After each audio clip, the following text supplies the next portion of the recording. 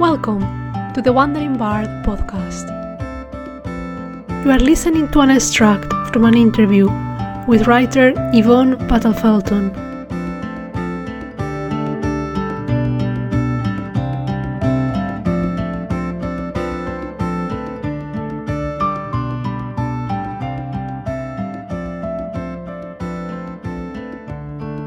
There's been so many breakthrough moments for me. And one was handing in my PhD thesis. But I do remember handing it to the publisher to bind it. And my youngest was with me because in my head, it was this, this big family moment. And the guy was saying to my youngest, I can't remember how old he was at that time, but he was so you must be so proud of your mom, having her thesis. And he was yeah, but it's not published, is it? And I'm okay. And then, so winning the Northern Writers Award was another breakthrough moment because it was wow, is this such an accomplishment? Then meeting my agent was another breakthrough moment. And then meeting my publisher later was another breakthrough moment. I feel I've been quite fortunate that there have been quite a few breakthrough moments. And a lot of them, are still happening. Hearing someone who's been either touched by a book or thinking about a character or can't let go of a character, which is for me such a compliment because of course those characters live with you for so long. And then to hear or have someone tell you that they've just stumbled across your book or it's been recommended to them. Another breakthrough moment for me was the first time I saw it in the library. Growing up, I've loved libraries forever and ever. And so having it on a library shelf, it's just oh my goodness, it feels such a such a circle to kind of be there as a reader and also be there as a writer. It's just amazing for me. So yeah, there are so many moments that I'm appreciative of. And I feel there's more and more. I guess I would say as far as a system, I do spreadsheets. I don't know why, but I quite like spreadsheets. And so I also like Submittable as a database. And also I'm addicted to, as for what my daughter says, I'm addicted to finding funding. So I submit things. They might be short stories, but also potential projects so that I can get funding to launch projects and things like that. For short stories, I try at first I'll do some I'll write, right? So it's maybe an idea or a character, something that comes to me. And then maybe when I start feeling okay, this is really, I've nailed what I wanted to say. I've read it out loud. It sounds in the voices of characters, not like me just, reading a book or a story. It does a certain thing and I feel it's ready. And then I will look for calls. And so who's looking for what? But I also go back to the things I like to read and see, do I want to submit it to this publication or that publication? I love Excel spreadsheets. And so that lets me track what piece is where, when did I submit it? What was their response? What's their turnaround time? What was that theme? So it's this spreadsheet of potential publications at any one time. So then when I do submit something, I can track and know, do I need to follow up or what was the response and just things like that. For me, that's how I submit stories. And sometimes for me, it's around contests. Who's looking for what? What's this contest about? Do I have a piece that might already fit it? Do I have a time to write something that doesn't, that I don't already have that might fit it?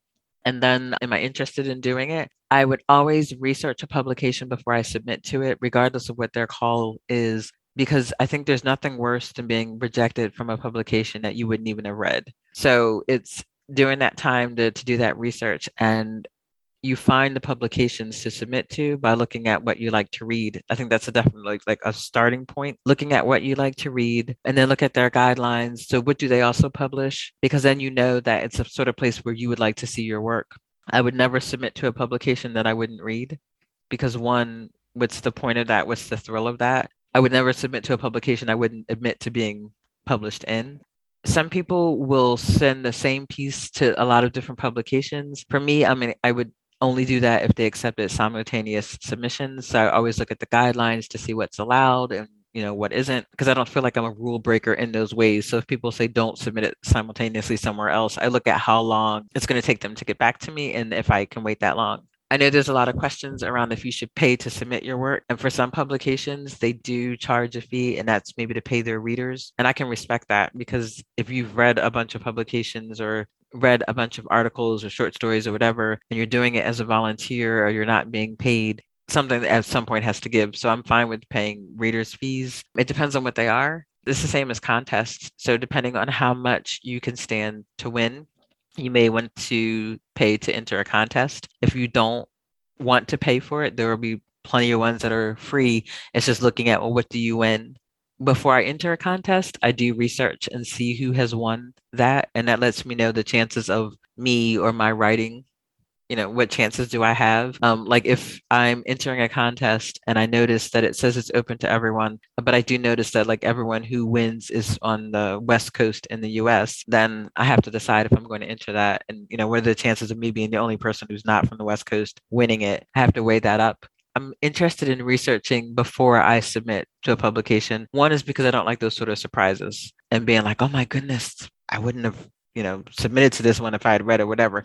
So when you submit to a publication and they typically advise that you read it first, on one hand, that's like a warning, like read it so that you know that you want to be in there, but it's also read it so that you know the sort of things that they publish, which is both for you and for them.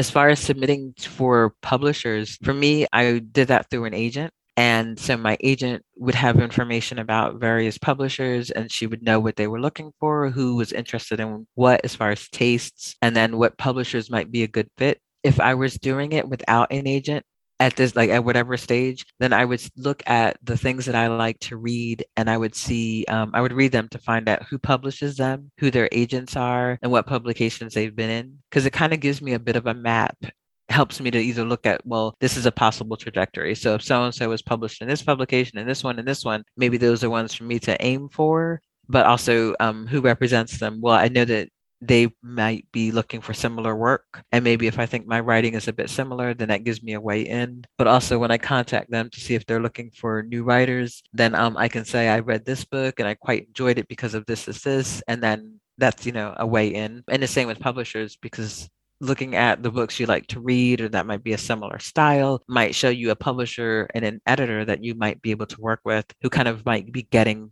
what it is that you do.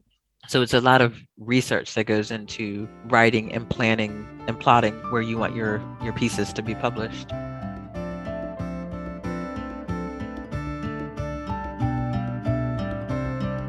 Thank you so much for listening to The Wandering Bard.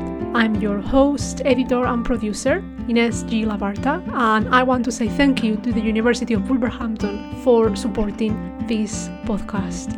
Our theme music is titled Wanderers and it's by composer Dana Boulay. Please feel free to reach out to us with any comments, any ideas. Please follow us on social media and leave us a good rating on whichever app you've used to listen to this episode. Thank you so much for being there and see you next time.